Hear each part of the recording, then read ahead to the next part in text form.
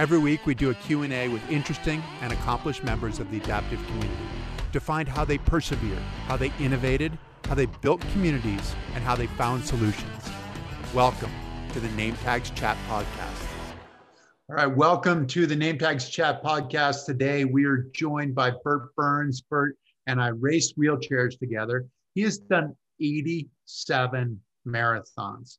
Quadriplegic. Bert, show him your hands a little bit. I remember the calluses that you used to have. I don't know. The calluses are kind of gone, but I still got the quad paws. Yeah, the calluses might be gone. Are you living a little softer, more comfortable life, getting those hands a little smoother? Is that what's going on? That's helping a little bit. I still push my chair, but I use a hand ergometer usually to work out in, and I now even have a little battery, little smart drive on the back of my wheelchair every once in a while, to where I even just kind of tap my wrist and it propels me.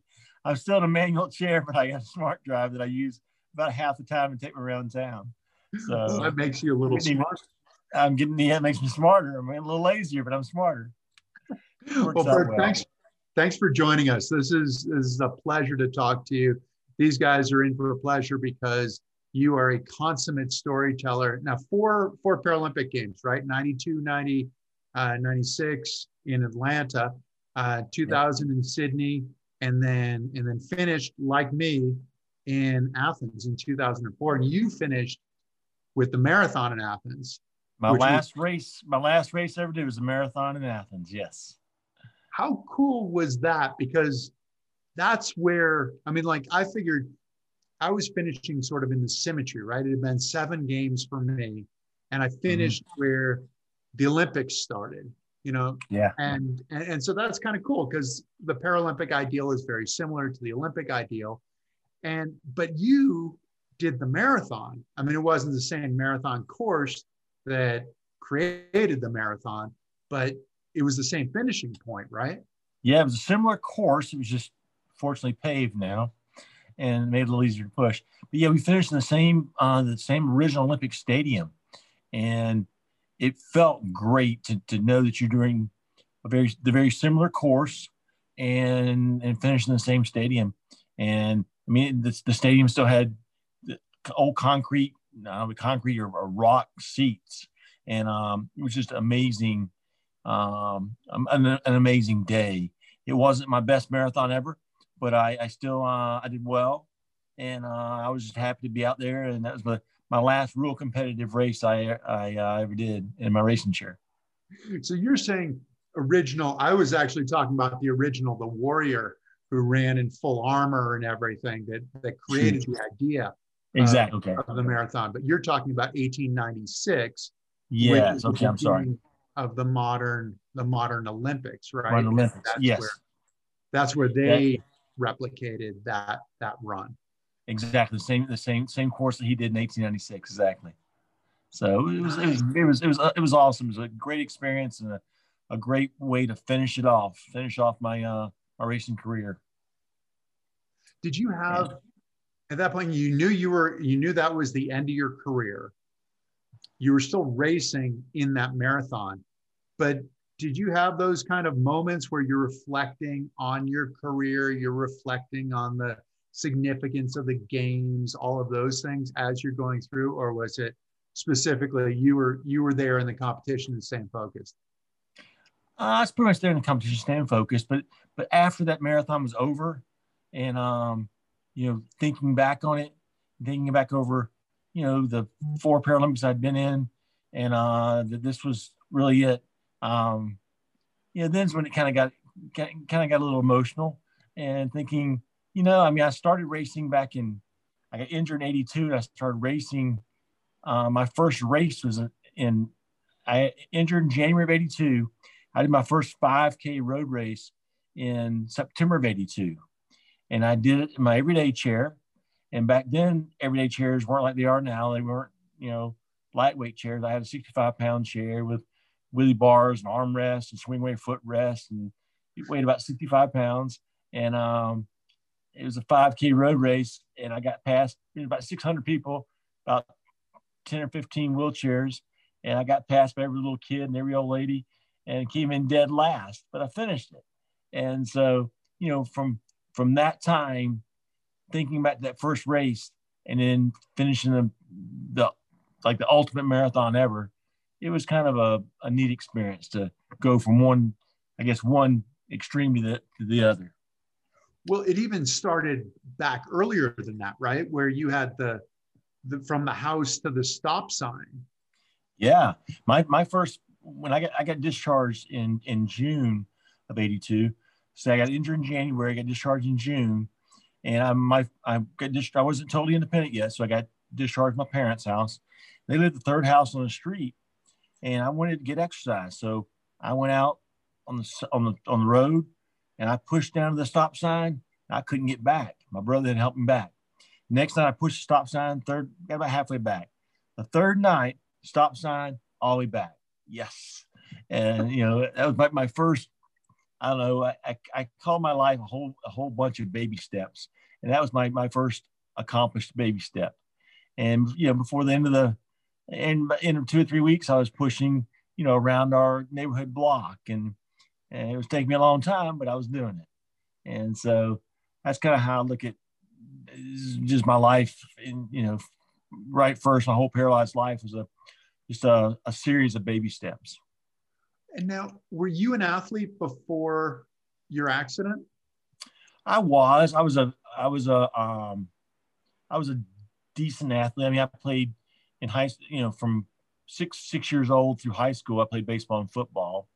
And then in college, I wasn't good enough to play college ball or anything, but I played intramurals and stuff. And so I was, kind of a weekend athlete, weekend warrior. But I always felt like if I would have either, like say, the baseball and football, if I would have focused on one of those, either focused on baseball, all my effort, or focused on football, all my effort, I might could have gone and played a D3 school or something. But I didn't. And so once I got paralyzed, I kind of felt like, and my recreation therapist introduced me to wheelchair racing.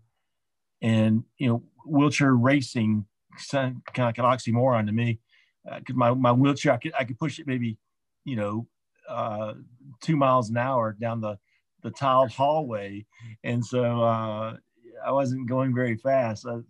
It's going to take a long time to do a race. But once I got into wheelchair racing, it kind of gave me another opportunity to excel in the sport. And so that's why I kind of took it and ran with it, took it and pushed with it, whatever you want to call it, and tried to get better and better at it. And so I think it's okay. You said that therapist was really, really influential, right? And it was Sure. That progressive at the time? I mean, this is mid 80s. And did she bring in some athletes as well? She did. She brought in a local athlete. It was about wheelchair racing had just kind of gotten started. This was in '82, and there was a few companies that made racing chairs. There was one over in Tampa area named Handcrafted Metals, and George Murray was a part of it, and I've forgotten his business partner's name, but they owned it, and they made racing chairs, but they were about $1,600, and I was about $2,000 short. So I couldn't afford a racing chair yet. So she brought in a guy from the community, a guy named Randy Knoll. I have no idea what Randy Knoll is nowadays, but Randy came in and brought a racing chair, and they actually put me in the racing chair. He picked me up and put me in there and strapped my legs down. And we had real short racing chairs back then. The rules been real tiny. And I pushed down the hallway, and instead of going 2 miles an hour, now I'm going like 3 or 4 miles an hour. I'm like, yeah, I just doubled my speed, man. I like this. And so I thought, with a little bit of training, I might get decent at this stuff. And so, that's when I decided that I wanted to eventually get a racing chair. And it was I have a cool story. I'll tell you a little about how I got my first racing chair. It was kind of a neat experience. So that first 5K you did, I just want to create a little bit of perspective in terms of time. How long did that 5K take you? That first one that you did in your stainless steel 65-pound chair? An hour and 6 minutes, Chris. Hour and 6 minutes. My whole fraternity walked the marathon with me. Walked the 5K with me as I did my hour and 6 minute 5K, 3.1 mile, 20 minutes a mile. 20 minutes a mile. And it was it was a perfectly flat course right there at UCF in Orlando. And but I didn't give up. I finished it, and that was the next step in all my baby steps. And so that was a little bit below 3 miles an hour then. Yes, a little bit below 3 miles. Yes, I never thought of it that way, but yeah, it was. What was the fastest 5K that you did eventually? My fastest 5K eventually was a 12 minutes and 10 seconds. 12 minutes. It was on the track, under 4-minute miles. So yeah, that was a little over. I averaged like 15.2 miles an hour in that one. So from 2 and change, high 2 to 15.2 miles an hour. So that's where we're going to end up. Yes. Wow. Now, did having racing, did that, having the racing in the hospital, did that make the transition easier to you? Is mentally, emotionally, did you have something to look forward to? Yeah, it helped in a whole bunch of ways, Chris. Obviously, it helped me physically because it got me, I'm getting out, it got me stronger, got my cardio better, it got me, so I'm getting stronger. It makes transfers easier. It makes, loading my wheelchair in a car easier. It makes getting dressed easier. It makes transferring, in and out of the tub easier, everything. The stronger I got, the better shape I got in, made life easier. And then emotionally, mentally, every 10K, every 5K and 10K I did, I got a little bit better on each one of them. I would do this, when I finished the hour and 5 minutes, that first 5K, I knew at least this is going to be the worst I'll ever do. It only gets better from here. And they did. I get to where I was doing, I was still just kind of a weekend warrior. I wasn't really training, but I train a couple days a week sometimes. But if I'd go out and do a race, then I got to where I was doing, the 5K races in, 25 minutes or 24 minutes, some 8-minute miles, 8-minute miles, which is okay when I eventually got a racing chair. That means you're in with a fair amount of runners. Yeah, and with a lot of runners, and yeah. When I was down in Orlando, they had there's a company there called Track Shack. It was a shoe company, a shoe store, and they had a Track Shack Grand Prix series, and they had about 15 races that were on the Track Shack series, and there was 5 or 6 5Ks, 10 10Ks, and then 1 half marathon. And so I did that whole series every year while I was down there, and so I could, it's hard to compare one 10K to another 10K because the roads are different and your courses are different, but I could compare my 10K this year to my 10K last year and say, this 10K it took me 46 minutes this year. Well, last year it took me 53 minutes, so I'm getting better. The next year it took me 42 minutes. So each year I get a little better and better. And then when I finally got better was once I got out of school and I moved up to Atlanta, and I started training with a team.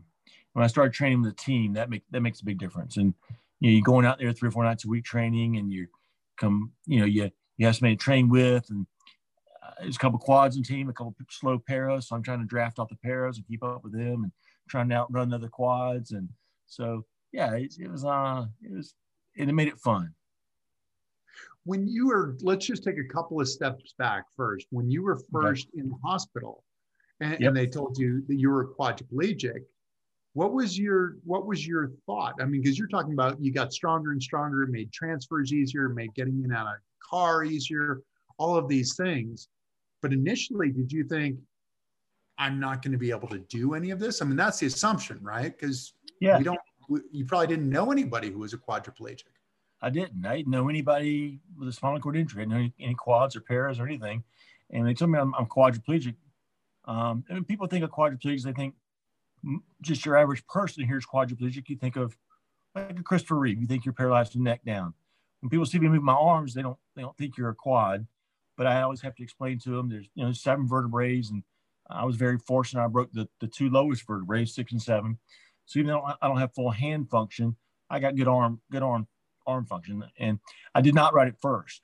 I remember when I was first going through rehab, they had a little board that had a little bit of a slant to it. And I had to try to push this 1 pound weight up this board with my arms. And I couldn't, I might get it up one time or something, a 1 pound weight. And I'd gone from, like I said, I was in college playing intramurals, and I was a pretty athletic guy and in decent shape to starting from ground zero. And so yeah, you had to just start all over again, and your 2 choices were give up or start over. And I decided not to give up. Well, but also the thought is that this might be it too, right? Like this might be the strongest you might get is maybe getting that 1 pound weight up the board one time. That might be as good as it gets. And that's the hard part in the beginning, isn't it? That you think, I can't imagine what's going to be, what's possible. So how did you find the way to go from that difficult space to realizing some results? Exactly. Well, when I was in rehab, unfortunately, rehab stints now are so short. Insurance doesn't pay for rehab. People, they get paralyzed and they're out in 30 days, and they have not even accepted the fact they're paralyzed.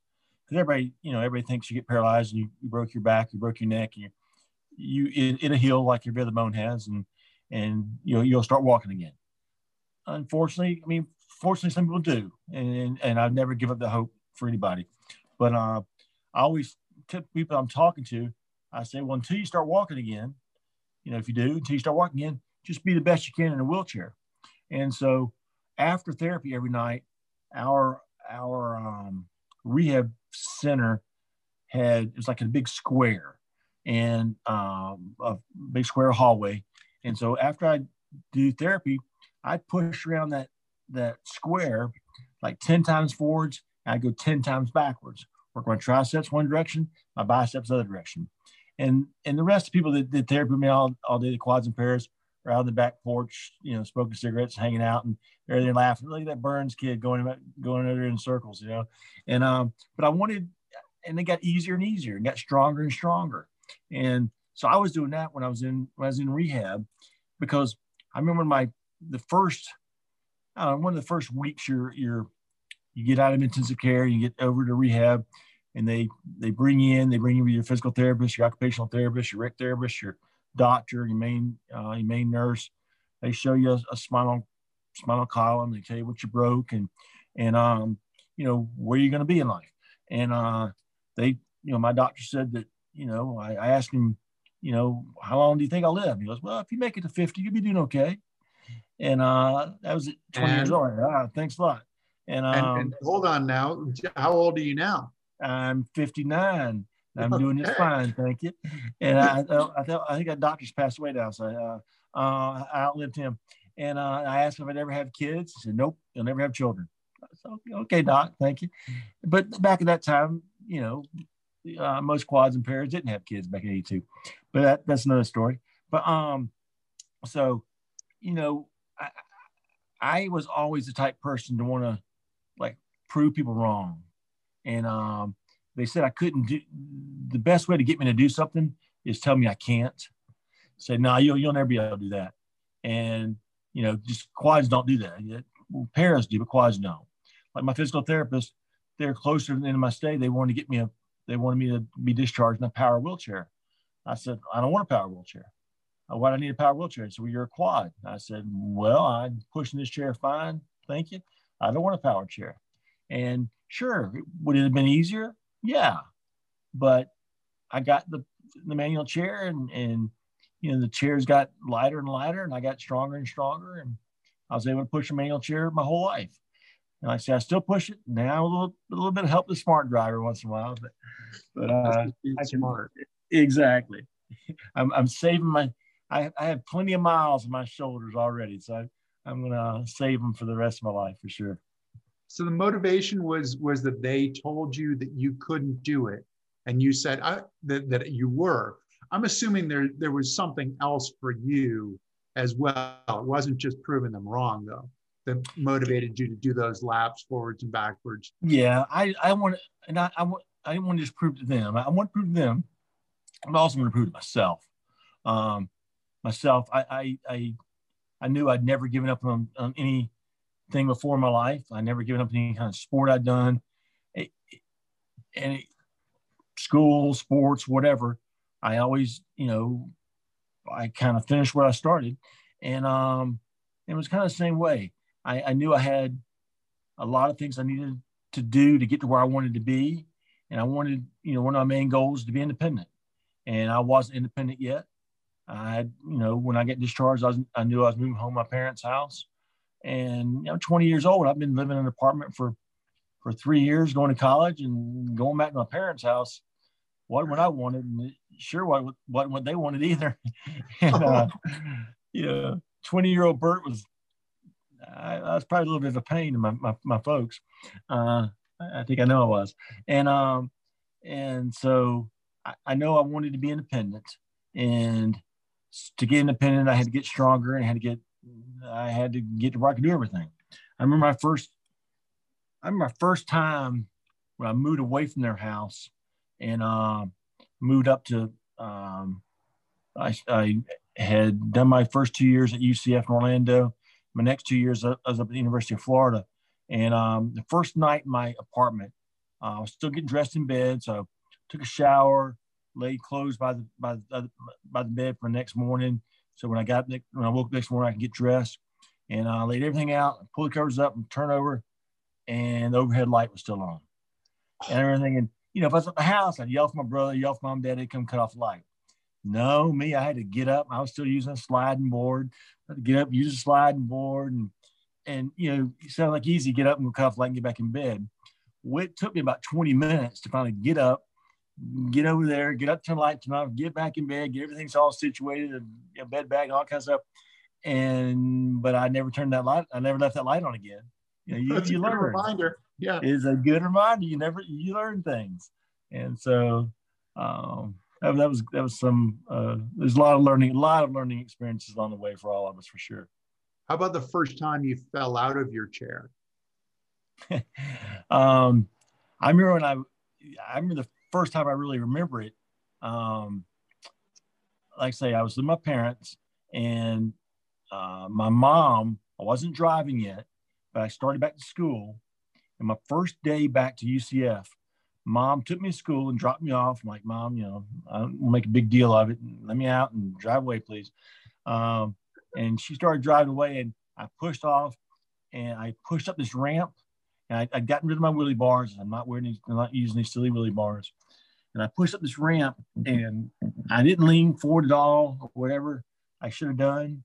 So I'm leaning back in the chair, pushed up this ramp, flipped over, busted my head, right, popped the, I don't know. I don't think I bled or anything, but I just popped my head on the asphalt.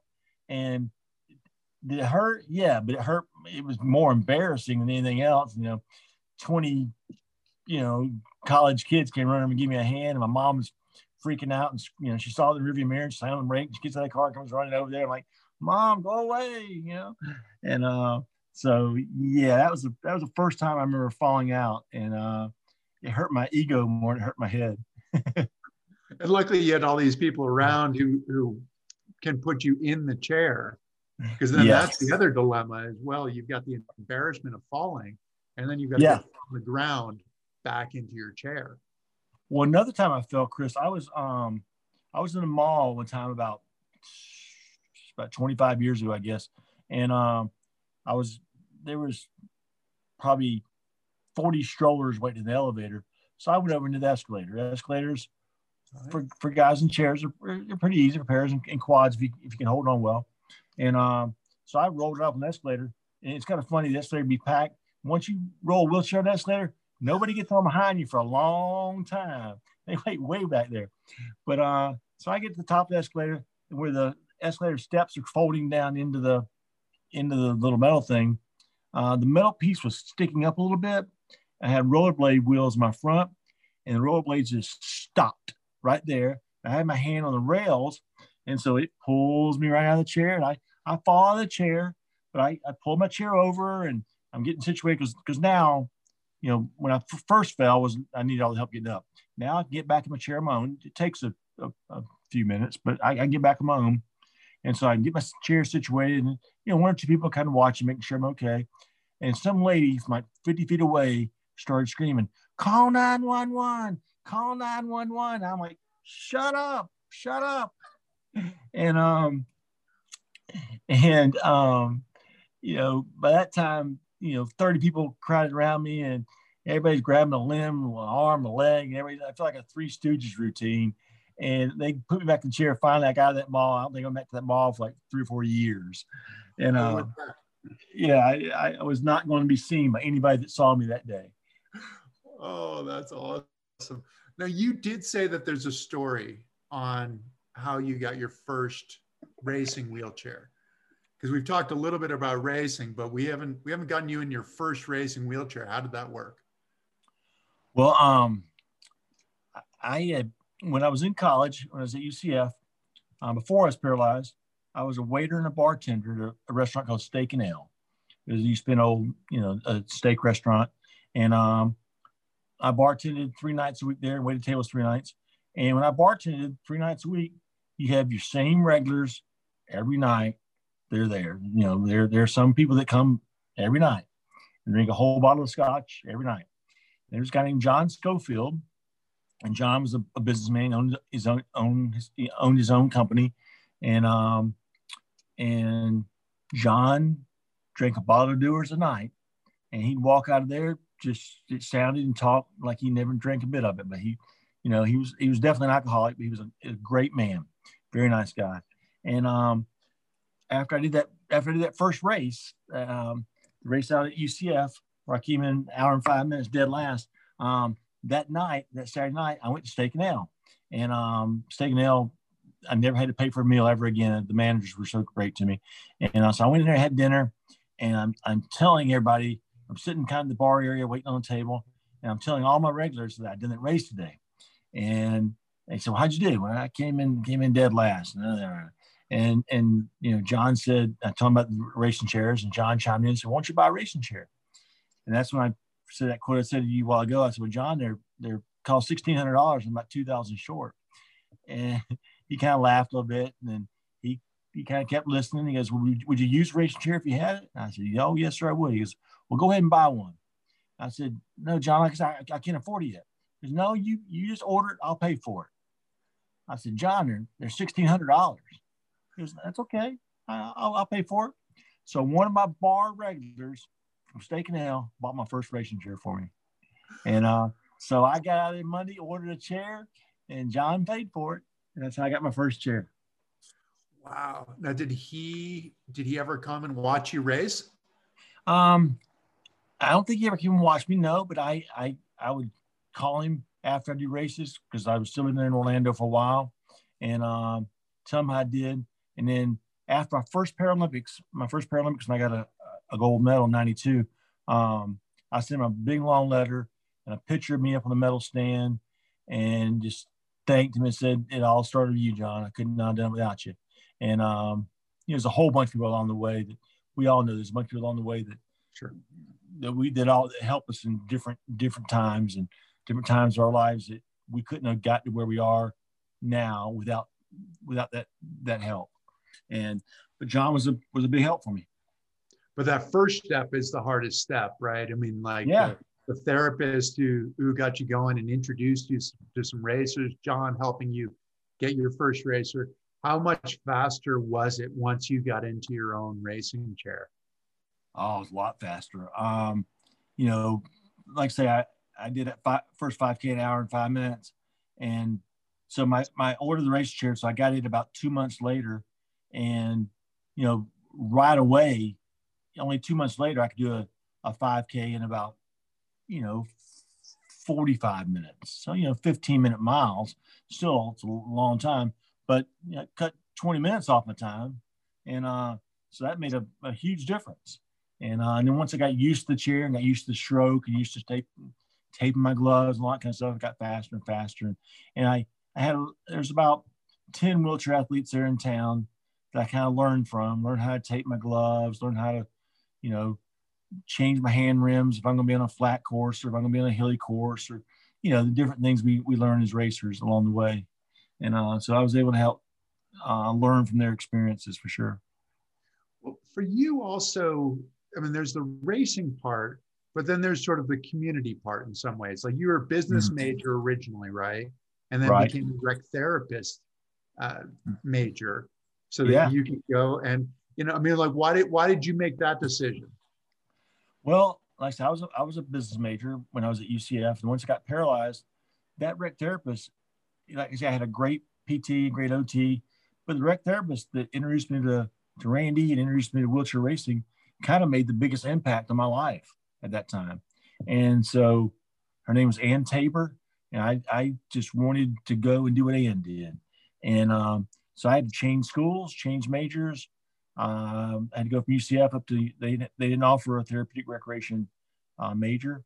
Closest place it did was University of Florida. So that's where I ended up going. And I went to University of Florida and got my degree in therapeutic recreation. And when I got discharged, my first job, I was very, very fortunate. My first job was at Shepherd. It was called Shepherd Spinal Center at the time. It's Shepherd Center now in Atlanta, which is one of the best spinal cord injury rehabilitation centers in the world. And my job title was sports and fitness specialist. So every day, all I did in the rec therapy department, they had 8 therapists, they had 4 specialists, an outdoor specialist, a horticulture specialist, a cultural art specialist, and a sports and fitness specialist. And it's all I did 5 days a week, 8 hours a day was teach wheelchair sports. And so I would teach racing and rugby and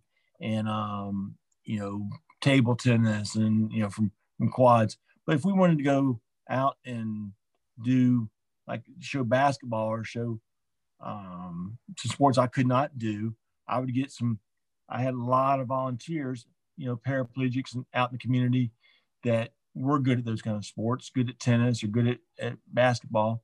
They could come in and show my patients, brand new patients, show them that sports was an opportunity, was an option, and that life wasn't over. Like I said, you just do things differently.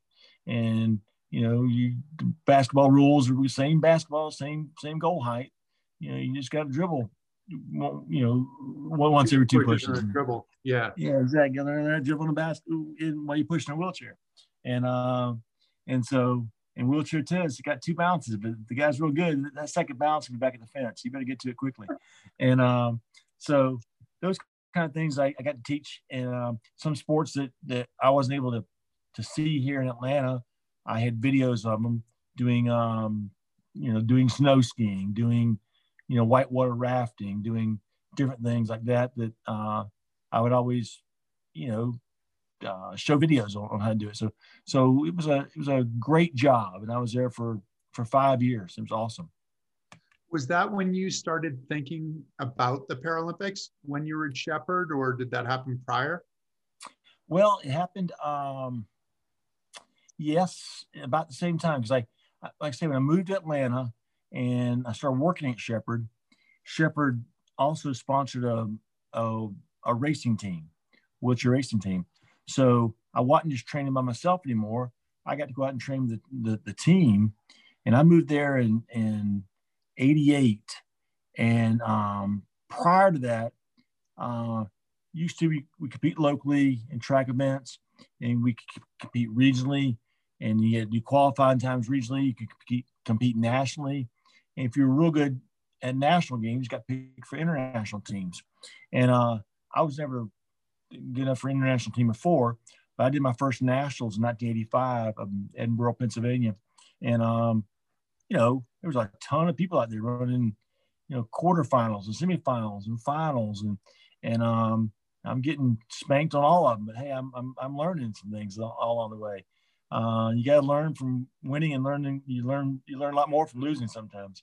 And so when I got to Shepherd in '89 and started training the team, now I'm actually training 3 nights a week with a team. And I had a set of rollers and started training 3 nights a week on my own also. So I'm training 6 nights a week now. And so I got faster. And so I went to 1990 Nationals and did well at the national games and got picked for my first international team in 1990. I got to go to the Netherlands and over in Austin and competed over there. And then once I did okay there, my goal really was to make the 92 Paralympic team. So I came home and just doubled up on training hard and fortunately made the team. Sounds like in some ways that your experience with track was similar to mine. How was the way that you saw racing on the track differently than racing on the road? I'll see if we share the same experience here. Racing on track, for me, I'm a bigger guy. Even when I'm in great shape, I'm 185. I'm 6'1". I'm a big bone guy. And even when I'm nice and skinny, I'm 185, 190 is a great race weight for me. So the track, when I got in great shape, I could push around a track forever and keep it about, once I got real good, I keep it about 13, 14 miles an hour for 2 hours. But I didn't like hills. when you're big and heavy, going downhill is great, but you don't make up near as much hill going downhill as you lose going uphill. I had some little racers like a Clayton Guerin, Ian Rice, which all weighed 120 pounds. Sure, I'd smoke them down the hill, but I'm slowing down up a hill like Peachtree, for example. Up the main hill there, I'm down to 3 or 4 miles an hour, and they're smoking by me at 8 miles an hour, for quads, and pairs that at times are very, I'm sure very comparative, not the same time, at the same times, but I'm sure that the hill, yeah, exactly. And those hill climbers could get me. So I kind of like the flat courses, and that's why I like the track a lot, because it was flat, and I just had to just hit my compensator once and go around the curve and hit my compensator again. I'm going straight again. So I only missed half a stroke each time. And then on the road races, I love the flat road races. If I have a good flat course, like in the Netherlands, I did pretty well in that marathon there because it was good and flat. And so that's how I usually did better on the flatter races. My first nationals was 92. So it was when you were qualifying for Barcelona. And it was the first time I'd seen all the big guys on the track because everybody was there trying to qualify. It was the nationals were also the Paralympic qualifier. Right. And our Paralympic trials. And so I got to see all these just exciting races. And I thought, this is really cool. Yeah. Because coming around the last 200 meters and somebody's trying to pass somebody else, and there are 3 or 4 guys or 6 or 8 guys all going for the finish line at the same time. And I thought, this is awesome. It looks great. Whereas when I was in a road race, I might see them at the start and I might see them after we'd all finished, but I didn't see much of them in between. During the race, this is right.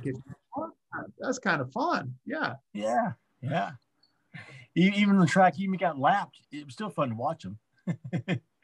Yeah, I doubt you ever got lapped much, but my first few years, I got lapped a couple times every once in a while. So you made it to Barcelona. What events did you run in Barcelona? And was Barcelona your favorite? Barcelona's my favorite, probably because it was my first. And I had I did the 1,500 meter, the 5,000 meter, the marathon, and then I did a 4x400 meter relay.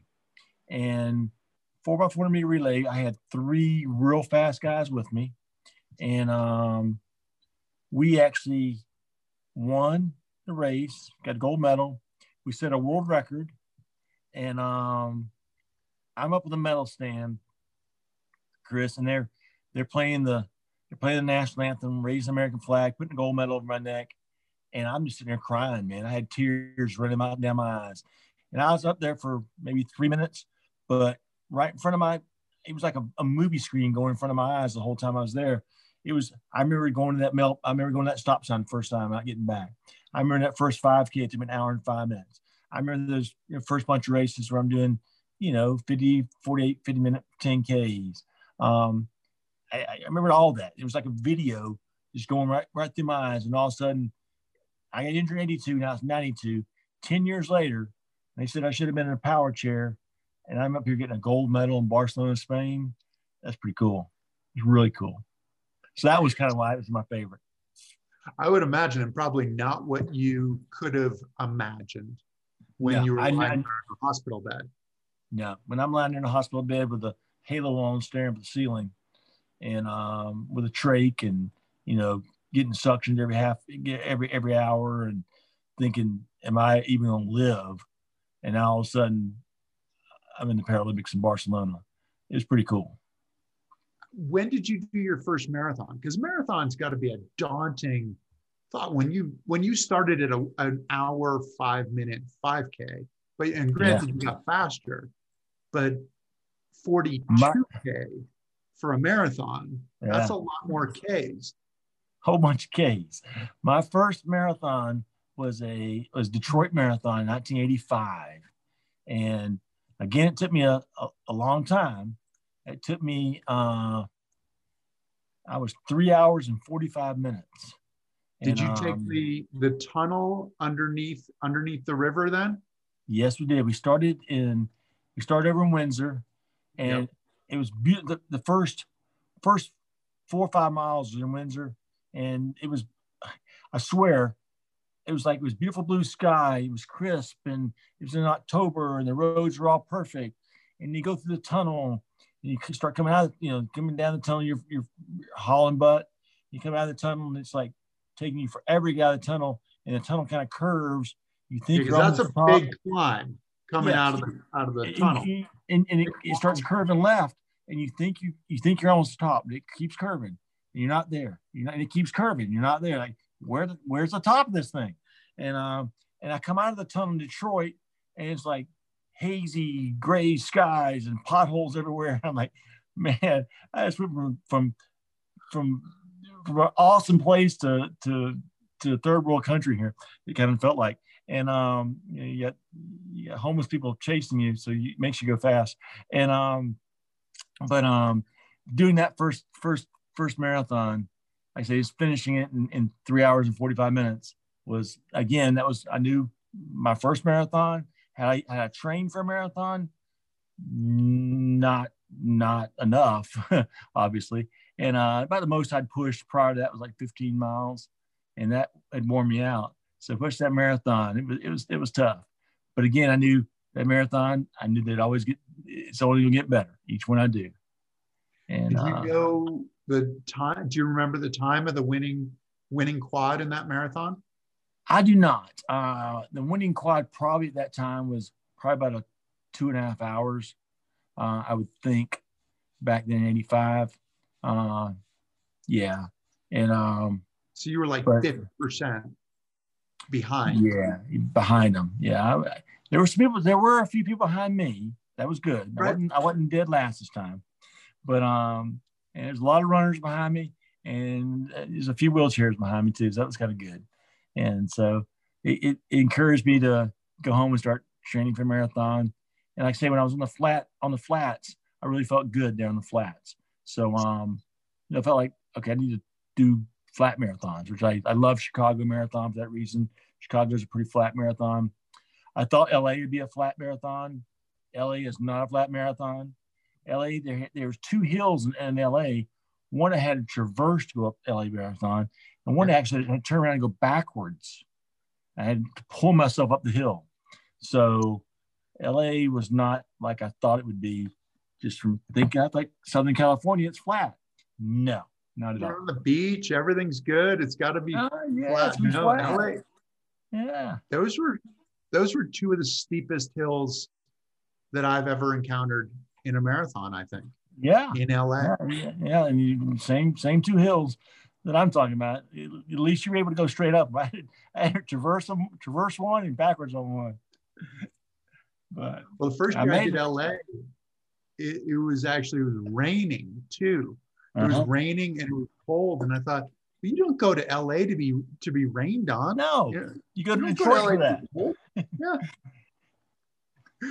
But yeah, the marathon definitely. So did you fall in love with the marathon when you were in your marathon in Detroit? Yeah.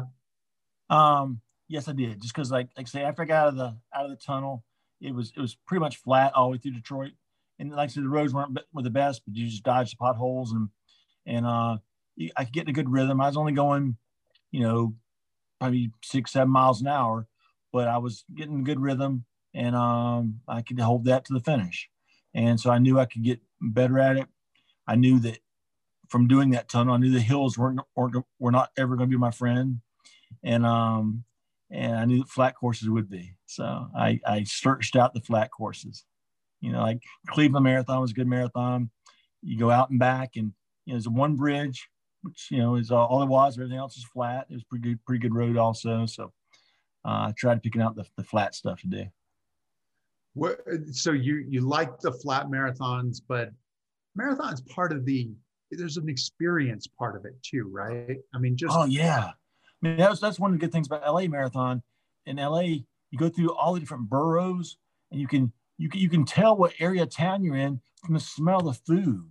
Like, I'm going through an area of town that's mostly Hispanic, or I'm going through an area of town that's Italian, or I'm going through an area of town that is Chinese or whatever, because you can smell the food. And also on the marathon courses, there's is if you're doing a hill or any race, if you're doing a hill, there's always someone you think, okay, I'm slowing down, and then you know your number's 416. Somebody starts yelling, "Come on, 416, you can do it!"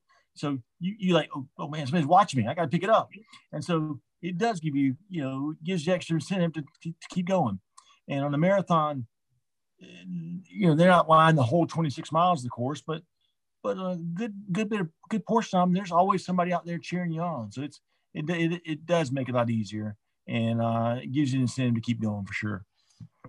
It cuts both ways, I think, because I remember that in Boston where all our names were in the newspapers. So they knew your name by your number as you're going up Heartbreak, and come on, Chris. I'm like, shh, I'm just dying here. I'm just dying. Like, let me die quietly. I don't want anybody to know my name when I die. Yeah, a lot of races did have your names, or else they have a program with our numbers and names. They all of a sudden you hear, let's go Bert. And so I would pick it up. I remember in Peachtree every year, I did Peachtree 19 years in a row, and Peachtree's a 10K road race here in Atlanta. And July 4th, yeah. July 4th, yes. And one of my best friends that lives here in Atlanta came out every year. He was on the same corner, and he always my official name's Herbert. He's always called me Herbie. And there'd be just thousands of people lining the course. Everybody's cheering, and I go right around this one corner. And every time I hear, "Come on, Herbie, pick it up, Herbie! You're running too slow, Herbie! Come on!" He started cheering for me. I'd always know Steve was right there, and I'd pick it up. And so it was kind of a good motivator. That is fun. When did you get into the medical supply business? How did that work? Well, I did rec therapy for 5 years at Shepherd, and I left there in '91, and I was going to go back to school and get my MBA. And as I was applying for school, well, actually, kind of before it all started, I was buying medical supplies from a company called DS Medical, and the guy that owned DS Medical, Dale Sims, called me and said, "Bert, you're getting supplies from us all the time. I'm looking to hire a sales rep. You ever thought about doing sales?" I said, "Well, I've never really done sales, Dale, but I've always been told that people always say you ought to be getting sales. You sell stuff, and I've always worked with customers and stuff in restaurants growing up and stuff." I said, "Yeah, I'll give it a try." And I did, and was very fortunate, very successful with it. I kind of knew a lot of people from the racing community. I knew a lot of people from all my ex-patients from Shepherd. I knew a lot of people in chairs, and I was just selling urological supplies, selling catheters, tons of catheters, and did real well. and I was there for about 4 years with him. And one day he came and said by that time I was the first sales rep, and we kind of worked our way up, and I was their sales manager, the national sales manager. We had 2 regional managers, and each regional manager had 8 sales reps under them. And everybody I hired was somebody in a wheelchair. I discriminated against walking people because, if you walk in a rehab center, you're going to get stopped by the gatekeeper all the time. But if you roll in a rehab center, a lot of times you just kind of roll right on by and get back in the area you're not really supposed to be in, but you get back and get away with it. So that's why I hired all folks in wheelchairs. And they were all successful too, so it was good. So Dale called all middle management in his office one day and said he was selling the company. And I said, kind of raised my hand and said, what's going to happen to us? He goes, I don't know. They may keep it, they may not. I'm like, that wasn't a very good response. And so I left there that day, and one of my regional managers and I we went to my house and started talking about it and said, we can do this on our own. We don't need Dale Sims. We can start our own company. And within 5 months later, I started a company called Euromed. And Dale Sims actually his selling it falling through, so he didn't sell. So we started Euromed, and he lost a lot of his business to us over the next few years. So that's kind of stuck a knife in his back a little bit. That's okay. And but Euromed, we were very fortunate. We grew it. I kept it for 18 years, and had about 120 employees total, and about 7,000 customers that we serviced every month for urological supplies. And so did pretty good. What was your approach to sales? I mean, people told you should get into sales. What do you know? What made you a good salesman? I like to talk, but I like to listen too. I like to listen also. I like to when I go in and do an in-service with a case manager. Some people go in, they get 15 minutes to the case manager, they talk for 14 minutes. I go in and I try to talk for 2 minutes. Let her talk for 13 minutes, tell me what she needs. And then I'm sitting here taking notes all the time about what she needs. That's I think one of the better things in a salesperson is don't be talking all the time. Don't be telling what you can do, tell what you do for them, but find out what they need. Because most of them already have somebody they're using. And I want to be the person they use. So I want to find out what the people they're using are not doing for them, how I can fix a problem for them, or I can fix something for them, make their life easier. And so I let them just talk to me, and I find out what they need, and I make sure I provide what they need.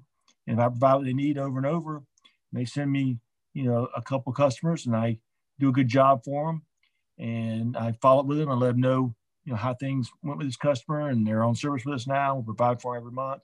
You won't have to bother. They'll never be calling you, bothering you at all. And they send more to us. And doing that is one way. And then another way I did, like I said, I knew a lot of people that were in chairs. So I called a lot of them, and I'd say, hey, I'm in the medical supply business now. And I know you need catheters. I'm your man. And so a lot of times I do that. And so did you come to it naturally, that sales approach, or did you have to learn that approach? How did you do it? It came kind of natural to me, Chris. I kind of got, I was just able to talk to people, listen to people was something I was pretty good at. I don't know if it was from pre-injury, being at places and trying to ask girls out on dates or picking up somebody at the bar, or whatever. I don't know. I was always a good talker. I had one of my best friends, a guy named Joe Santoro, and Joe was good looking as he could be. He could attract girls all night long, but he couldn't talk to them at the darn. So I'd go out with Joe, and Joe would attract the girls. They'd come over just wanting Joe, but Joe couldn't talk at all. So I would always close the deal. I could talk whatever I needed to say. I could talk to him, and so I'd close. Joe would attract him, and I'd close the deal. So between the two of us, we made a good pair and a good couple. And so I guess that was kind of the start of my sales experience right there. Well, that led all the way. I mean, this is an interesting parallel, right? Your professional sales experience with your with your dating experience, and yes. but it came to a head. How did you propose to your wife, Joy? Okay, well, how I met her in the first place was okay. Okay, she was working in a rehab institute in Kansas City. It's called Rehab Institute of Kansas City, and I was opening the Kansas Missouri territory, and that was right on the line. And I called out there, and I'd been a rec therapist before. So being a rec therapist, I knew that when I was a rec therapist, I knew people out in the community that were outgoing, in chairs, would be good for sales. So, and I wanted to hire somebody in a wheelchair. Like I say, all my sales reps were folks in wheelchairs. And so I called the rehab there and asked for recreation therapy and got a girl on the phone named Joy. Excuse me. And I told Joy what I needed, and we talked for a long time. And we talked a couple of times. She was real sweet on the phone. She sounded cute. And I thought, hey, while I'm out there, I appreciate all your help. Why don't we go to dinner? Her in the line, she's thinking expense account, free dinner, why not? And so I remember I rolled in her office, and there's a young lady sitting in the corner of the office, and she was just sitting there. I said, Joy, and she turned, and it was her. She turned around, and I said to myself right there, I said, I'm gonna marry this girl. Like I said to myself, I didn't say it out loud. And we went out that first night and hit it off great. We stayed up like 3 a.m. talking.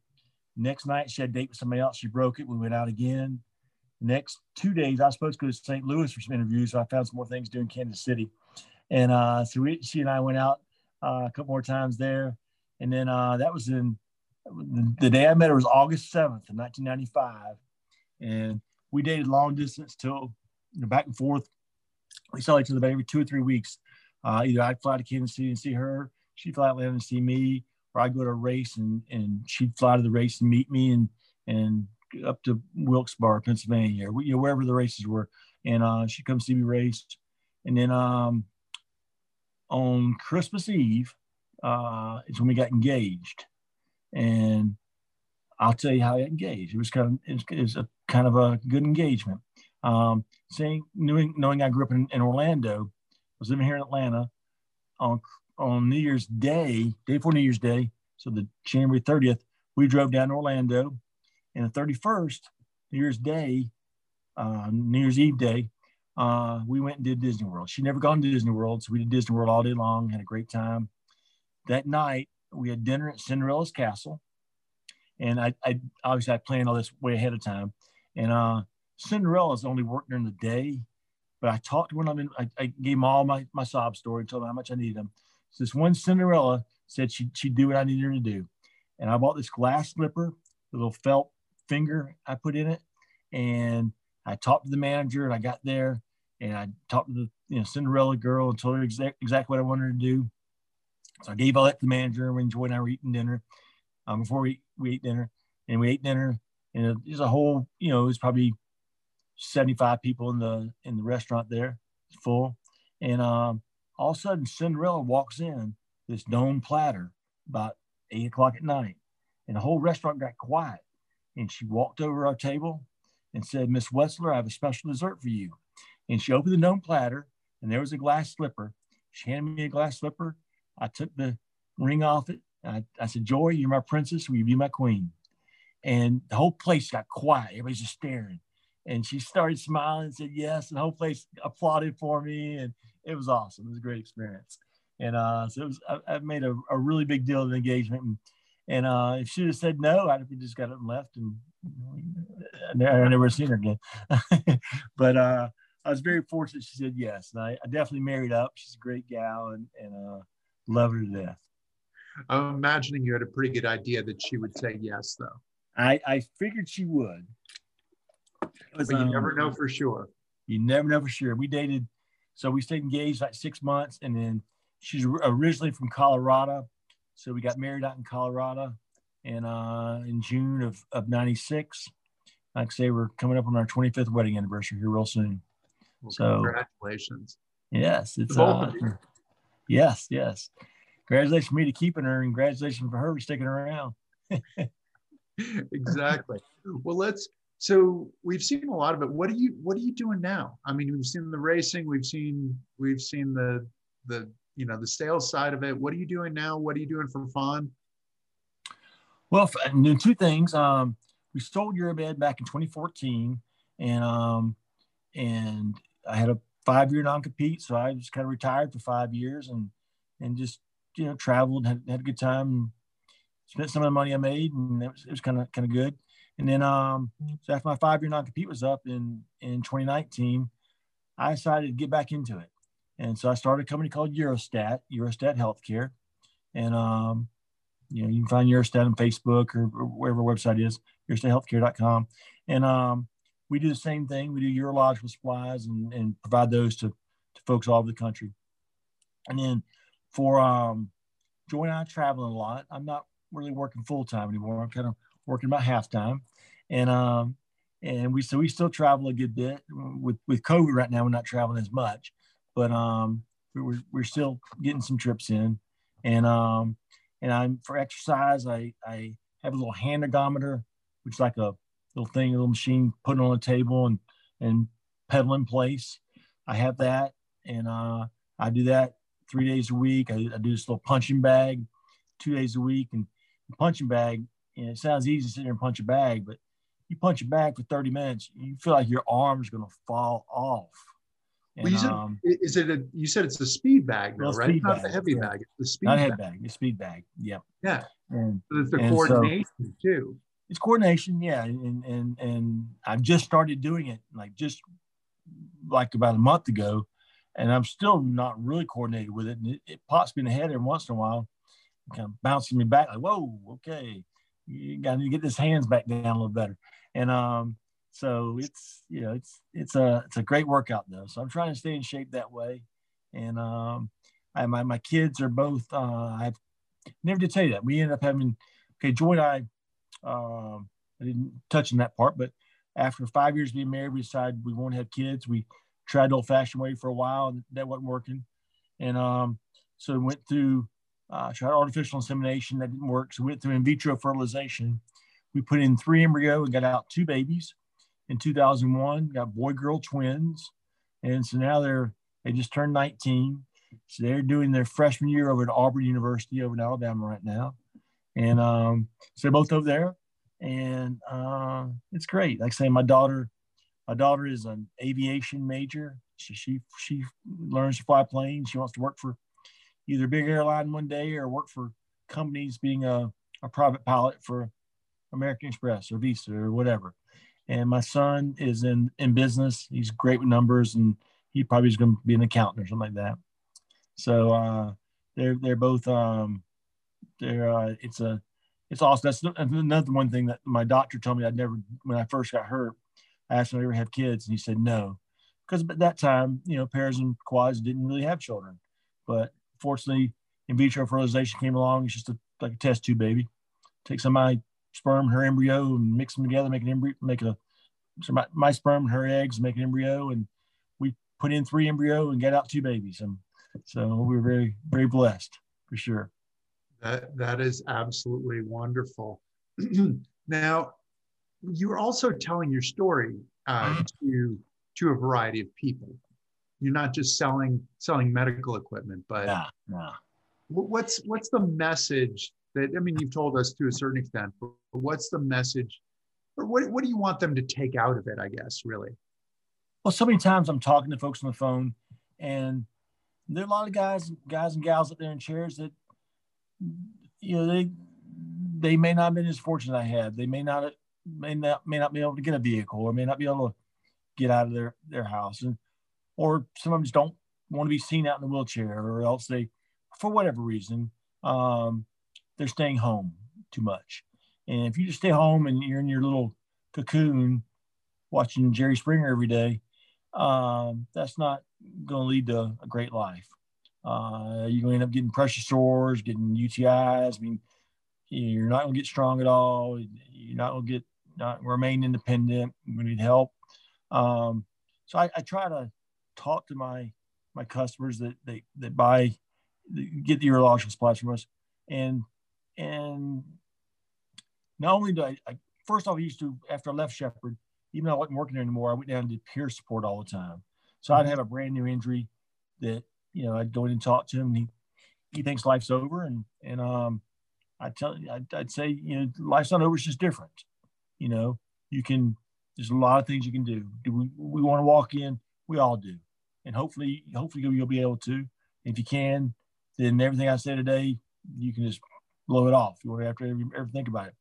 But until you start walking again, or if you don't walk again, hopefully I can, give you a little encouragement, a little education here that can help you get through some of the tougher times easier. And so that's what I did. That's what I do now, still a peer sport. And that's what I do now on the phone with some of our current customers. I can tell they're having a bad day. And so I could call and on and off the phone in 2 minutes and get their catheter order out. But I ask them, how are things going? And, if they sound like they sound down, I'll say, it may sound things aren't going real good. What's up? And, and I try to get them through some of them have some tough times, and maybe they've lost all their friends or whatever. Everybody, they maybe going through a divorce or whatever. So I try just to talk to them and just help them out as much as I can. I'm not here just to sell catheters to them. They get their catheters anywhere. I'm here to kind of build a bond and build friendships and help people in other ways other than just providing catheters. And I think that's probably the greatest service that you're providing. It really is. It's more of it's not just catheters. Like I say, they can get catheters from 20 different companies out there, but providing that service and providing the help to them when they need it makes a tremendous difference. Do you talk to them about the travel? You've traveled a lot. One of the things that looking at you traveling a lot, the thing that I wondered about, did you go anywhere that you thought this is going to be really hard? This is going to be super difficult. And it ended up being way better than you thought it was going to be? Rome, Italy. I'm with you 100%. Yeah. I mean, you can be sitting at a cafe having a coffee, and there's a column next to you that's 2,000 years old, and it's just sitting there, and you're like, wow, that's pretty cool. And then you go to the Colosseum, and we took a guided tour through the Colosseum, and they're showing us where 2,000 years ago, over that there was lions chasing these people, and it's just like you're watching Gladiator in person, and so I thought that would be very hard, and it was difficult. It's getting through some of those places.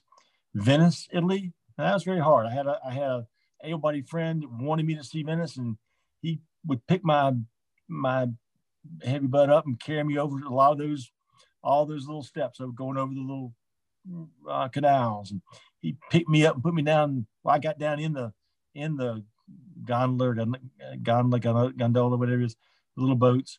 I got down in it okay, but getting back out, I needed Thomas's help, and he picked me up and got me out.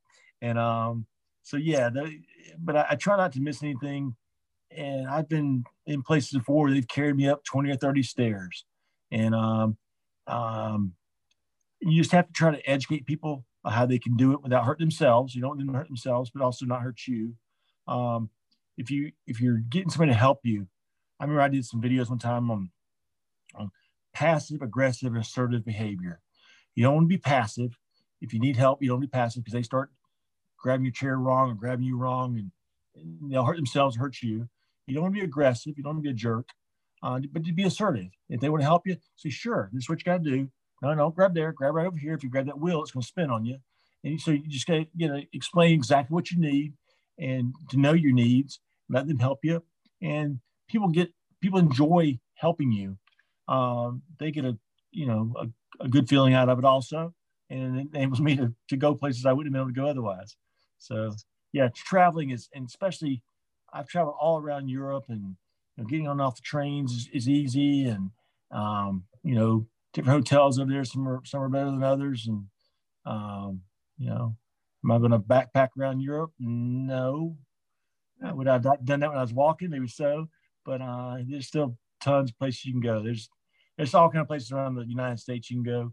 And but if you want to go overseas, there's plenty of things to do overseas. I love Australia.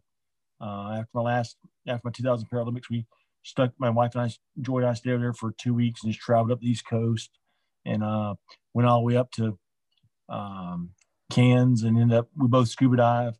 And so we went and dove the Great Barrier Reef and had a great time doing that. Sometimes it's when you compete, it's a matter of, where you want to return, right? Exactly. It's like you're so consumed in the moment of this is the job, this is what I have to do, but you know where you want to return. And it sounds like you'd already decided that before you went to Australia. But I also think it's funny that Rome would have been my pick as well for me. I actually went to Rome after I went home after Athens, and then turned around and went back to Rome. I went to Rome and Florence, and Rome is someplace I think I took two. I was there for a week. I think I took 2 taxis. Yeah, it just great. push around, pushing around. Yeah. And doing Athens in 2004, we did Rome in 2005. In Italy in 2005, we did Venice at first. No, we did Venice first, then Rome. I'm not sure, and in the Tuscany region. And so doing Athens, Greece in 2004, and Rome, Italy in 2005. I just saw like 2 of the oldest cities in the world back-to-back years. I mean, it's pretty cool to be able to do that and be able to experience that. So it was awesome. Well, hopefully we can get back to traveling a bit. Is there anything that's on your list right now?